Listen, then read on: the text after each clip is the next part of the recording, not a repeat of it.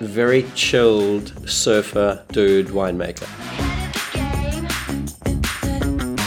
South Africa is the oldest of the New World wine countries. Does that make sense? Well, it will. In this conversation with Martin Carmbley of Planet Wines, who imports more wine from South Africa than anyone else. So I asked him to take us on a tour of that wine nation in just 4 wines. Here's Martin.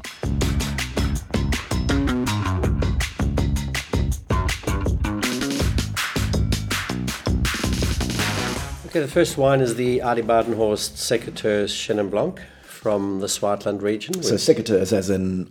Yep. I was out in the garden and I'm clipping up some stuff. I'm you harvesting. Nearly cut your finger off. Yes. All right, Secateurs Chenin, yep. Yes. White wine, yep. So Chenin is the most planted white grape variety in South Africa, and South Africa has more Chenin planted than any other country in the world. And one of the main reasons is that Chenin crops really well, so it carries a lot of fruit if you allow it to do that. And brandy is the largest brown spirit in South Africa, so a bit like Uni Blanc in the cognac region. It crops really well. What you want is that, and then you ferment that, and then you distill that, and then age it in oak, and there you go. And that's what's happening in South Africa. So there's a bit of a joke around the 1 litre, 2 litre, and 3 litre in South Africa, where a litre of brandy, 2 litres of Coke, and a 3 litre Cortina with the orange on the aerial. So the great thing with Chenin Blanc is incredibly diverse in what you can do with it. Everything from methode, sparkling wine, all the way through to stickies, dry wines, sweet wines, everything. You can make them quite lean, and you can make them really full-bodied as well. So there's a whole big spectrum, and those are all being produced in South Africa as well. So this maker that you have chosen, Badenhorst, yes, family wine. Yes. Why have you chosen this wine?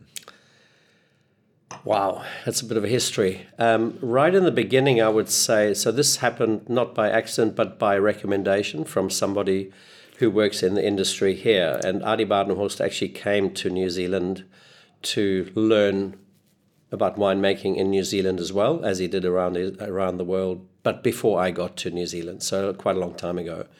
And any idea where they are? Is that man, woman? Oh no, he's a man. Okay, so it would be short for Adriaan. Any idea where he did vintage? I think it was in Marlborough, and I can't quite remember exactly. Cool. I think he may have been at Babbage as well. Mm-hmm.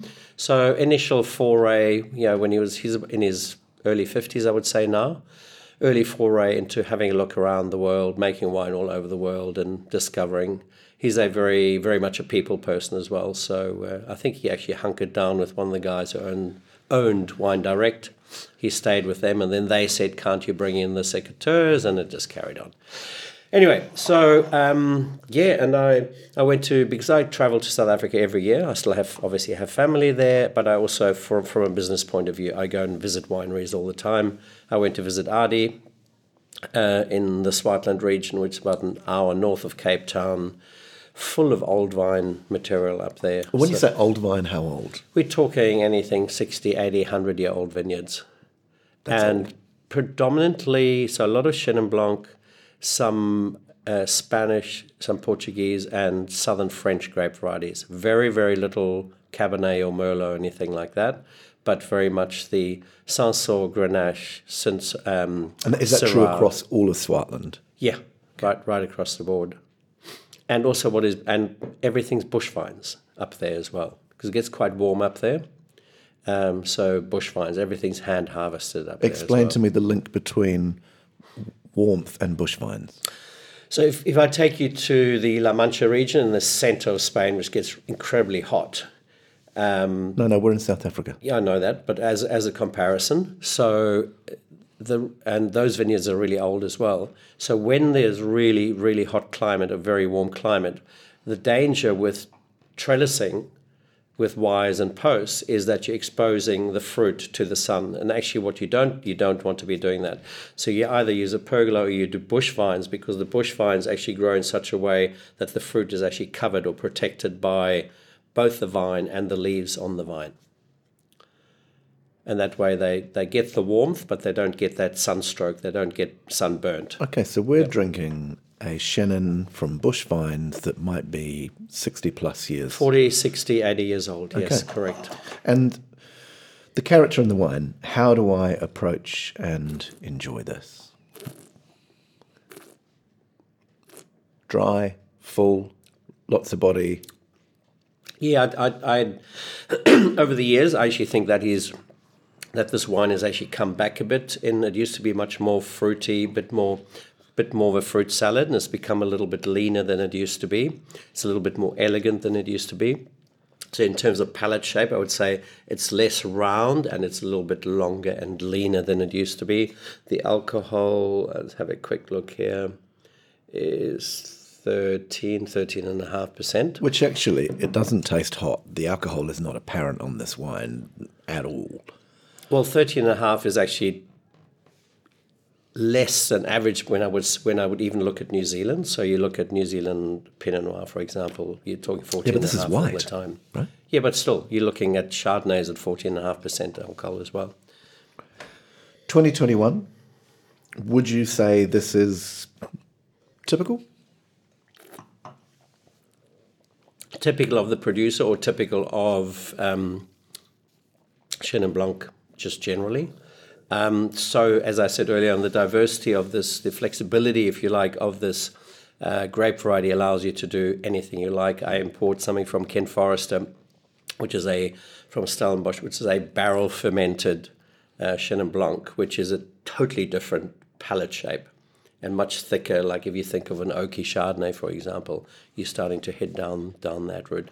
I would say that this is much more of a quaffing wine, good acid, especially. Really important, the acid part of it, which keeps it tight, keeps it crisp. Crisp, I think, is a really good descriptor, with some lovely fruit notes, some melon and honey notes on the nose.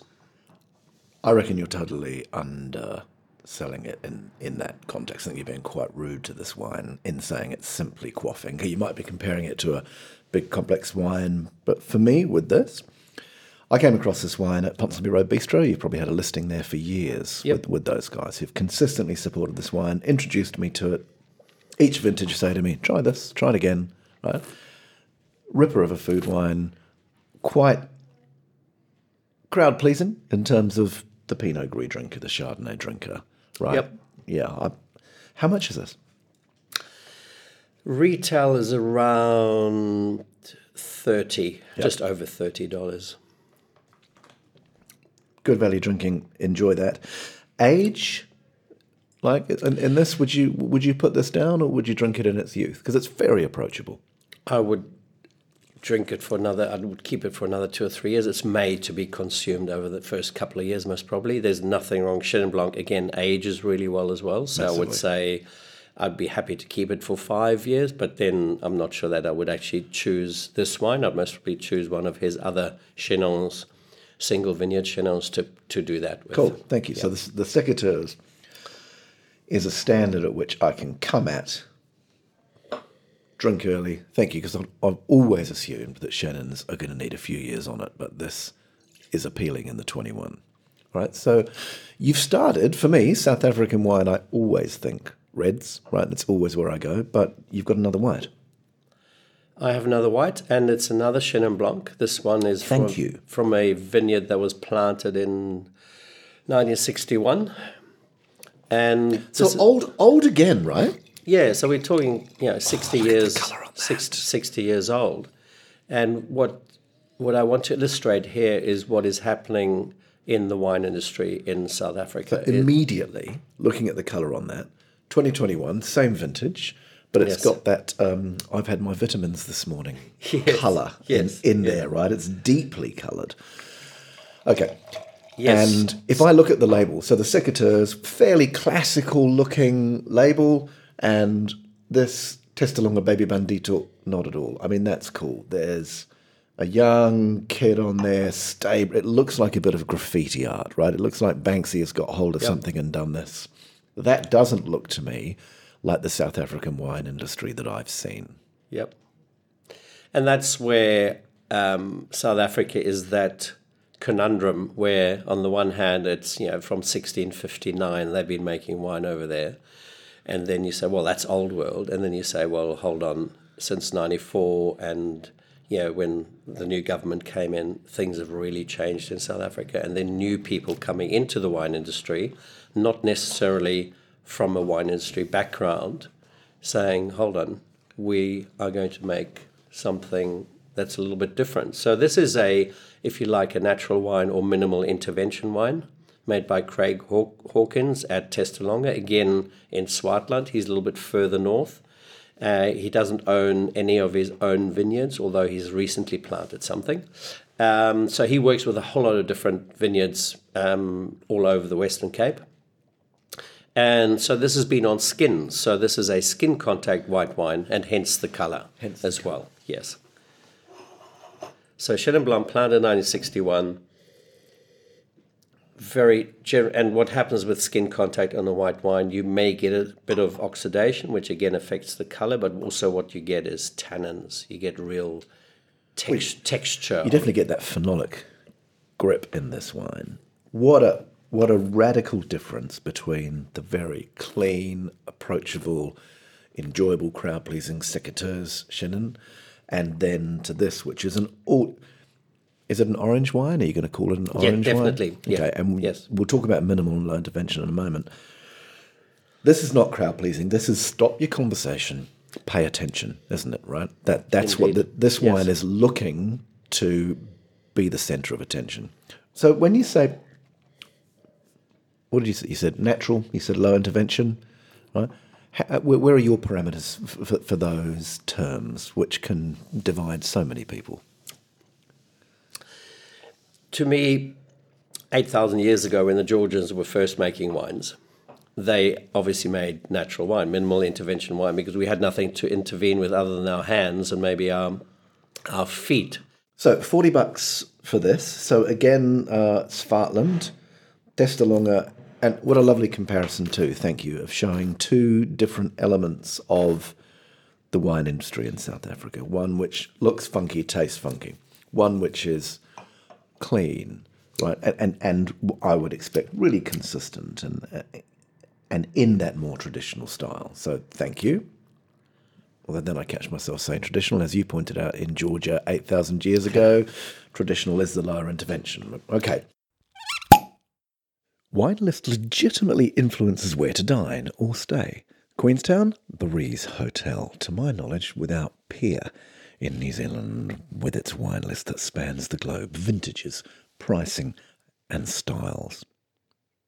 Order in the True South restaurant or Bordeaux Lounge Bar. Yep, first growths are available, but it's not named for the French wine region. Instead, for the late Jules Bordeaux, no X, an eccentric mining-era local. The Rees Hotel and its world-class wine list are staunchly, proudly Central Otago. Sip history, savour locality. Queenstown, like fine wine, beautiful, thrilling. The Rees Hotel, REES. Completely forgot what my question was. Oh, Swartland, tell me about the region. Okay, so region stretches from about an hour north of Cape Town, heading north for another 2 or 3 hours. Mountain range running north-south along the coastline. So inland, so where these vineyards are, most probably 20 or 30 k's inland from the sea. And one big factor for South Africa is the cold Benguela current, which comes from the South Pole. So even in the middle of summer, that water is around 17, 18 degrees. I've had mates who've gone and played rugby in South Africa, right? They've gone over there, they've got a bit of a contract, they've got a bit of money there, and they're like, it is hot, but the water is freezing. Yeah. So what? Look at you grinning away, like you're loving that. Oh. Well, I went to university in Cape Town, so there's a trick to getting used to the water. To look at these two wines, what you've given me is one that looks, and which we'll get to in a moment, like I'd expect a traditional wine brand to look. And this other one that we've got here it's a sketch drawing that looks like it's by a cartoonist of a telegraph pole with a bird on a wire, and it doesn't have a single word on the front label. What? So this is actually a beautiful segue into a farmer who has a hectare or 2 hectares of vineyard on his land, and somehow someone connected this winemaker, Duncan Savage, with a farmer, most probably in that area, usually Afrikaans speaking. And up in that area, there's a town called, the main town is Malmesbury. So, and they have they call it the Malmesbury Braai. So a rolling R in any R that they will, so Malmesbury. So this farmer would have connected. Duncan would have said, look, I'm going to drive up. From Cape Town, I want to come and check out this vineyard that you're talking about. So he stopped somewhere along the line, phoned the guy up. I'm sorry, mate, but Savage, what a perfect last name to name your brand after yourself. I thought Savage was, but no, it's his name. When it said, all it says on the back is 2016 Savage and then a few words, but I thought that was a brand. It's the guy's name. Was that his stage name? Did he make that up? No, that is who he is. He's a very, very chilled surfer dude winemaker. Right, so surfer dude winemaker, Yes. Duncan Savage. Yes. Turns up, having got this phone call, comes to have a look. Well, he doesn't even make it there. So and that's what this label is. The surf was too good? Label. Well, potentially. I think quite a lot of the winemakers over there would prefer to be surfing if they could earn money out of it. So he phones a guy up and he says, "Where I can't find you. Where are you?" And then in the sort of proper English Afrikaans fashion, the guy, "Ach, just follow the line, man." And Duncan says, "What do you mean?" And he meant the telephone wire. So, and he did just follow the telephone. So on the back label, hence it says the wine is called "Follow the Line." Not a word on the front label. On the back, 2016 Savage, follow the line.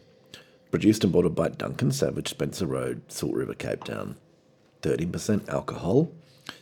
The blend, Sanso, Grenache, Syrah. which are the famous grapes of... Is Sanso a Rhone grape? Yes. Okay, so that's where we are. But this Yes, is Chardonnay 26... to Pape and the south of France, certainly. Run with Sanso? Yes. Oh, Sanso, Grenache, Syrah, Carignan. So a whole lot of those Mourvèdre. grape varieties. Yeah, Mourvèdre were all planted up in that region. So here we are, and we've got Sanso, Grenache, Syrah. It's a 2016. Lowish alcohol, Yeah, lovely. old 30%. vines, How quite old- a developed colour. Here's a lesson that I've learned. 1690, you said? South African... 1659 was the first time wine was made in South Africa. And yet we consider it a new world. That's the discussion, the argument or the discussion. Yeah, Okay. yeah. So when you're saying old vines on here, we started with Shannon, where they might have been 40, 60, whatever years old. Here, any idea what this bloke had when he followed the line and found Again, how old? we'll be 40, 50 years old. Okay. Yeah. And Duncan only owns one small plot of Syrah near Cape Town, and otherwise he sources grapes. He works on... So 2016, we're trying this now in 2023.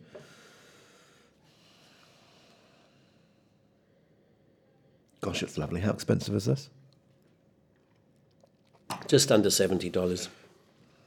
It's pretty good for the money, isn't it? Goodness me. To me, that's drinking right now. It's drinking beautifully right now. And I would have no issue keeping this for another 5 or 10 years as well.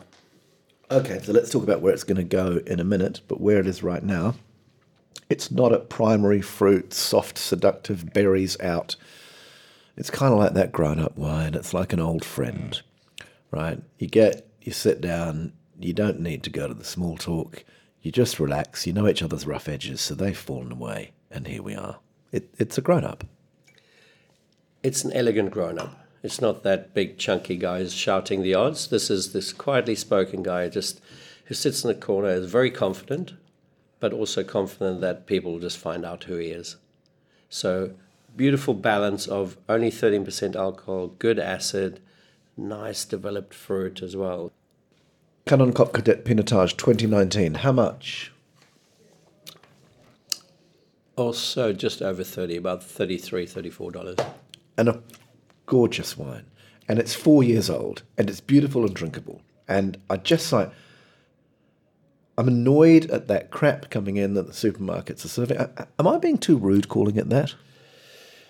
It fills a place in the supermarket commercial equation, if you like. Yeah, but I'm talking about... And it has nothing to do with being South African. It's just a wine, Obiqua, that you can buy at $6 on the shelf, or maybe Niederberg, which is actually a really good brand, or used to be a really good brand. And there's some amazing Niederberg wines, but the ones we get here are $10, $12, and it's terrible. And they are not good. They're not good. Sorry, they're not good. But they give South Africa... Thank you. a bad reputation. They do. All right, so forget that.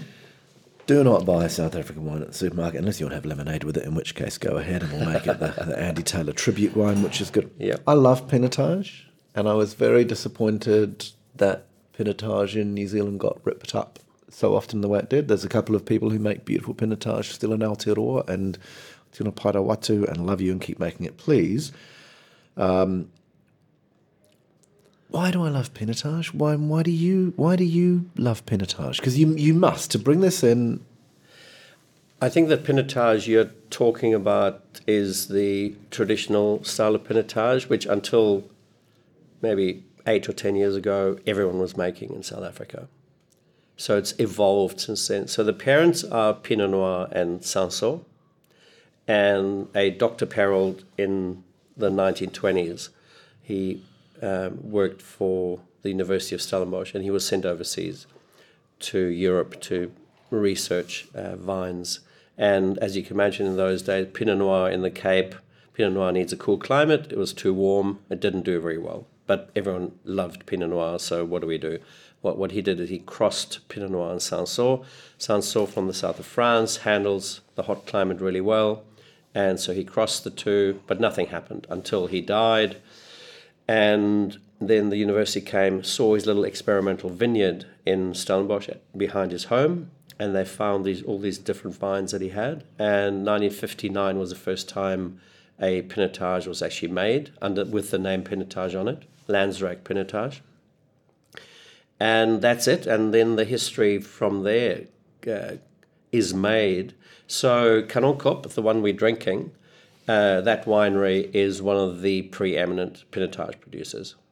And now we're in Stellenbosch. Yes, so we're in Stellenbosch. Is that the biggest wine region in South Africa? It's 17% of the vineyard. So it's not like Marlborough, which is sort of 70% of New Zealand. No, it's nothing like that. It's much more spread throughout the Western Cape. But it's the best known wine region, also because of its tourism and its proximity to Cape Town. Okay. So so this is the more traditional style. So this is actually again bush vines in Stellenbosch, hand-picked, fermented in open-topped concrete fermenters, fairly traditional way of making this, and then put into French oak, no American oak for this one.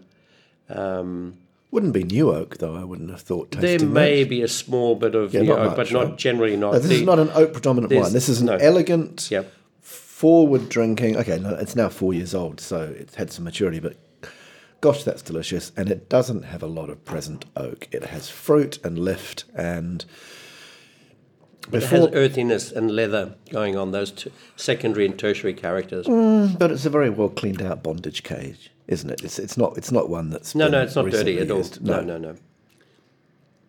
And then what's happened just very quickly with Pinotage is some people have now said, hold on, one of the parents is Pinot Noir. We're going to treat this much more like a Pinot Noir. Pick it at an earlier stage. Lower alcohols, lighter colour, etc., etc. So there's what's happened with Pinotage. It actually split South African winemaking. I bet. As in people said, well, it's a made-up grape variety. We're not going to do anything with this. And then other people say, hold on, it's our South African grape variety. We love this. Let's do something with it. So it's our little signboard that we walk around with like when truth we go and reconciliation, right? Yeah. We've actually done this brilliantly. Let's carry this on. Yeah. Exactly. So it divides people in South Africa as it does around the world. How can it divide people? It's delightful. For $30, that is a terrific bottle of wine that doesn't taste like anything else that we're going to... Do we need to run through what the flavours of Pinotage are meant to be, or shall I just tell you what I think? No, you tell me what. Okay. to me, what I get with Pinotage, and this is actually a very elegant example of a Pinotage for me, but it has the character.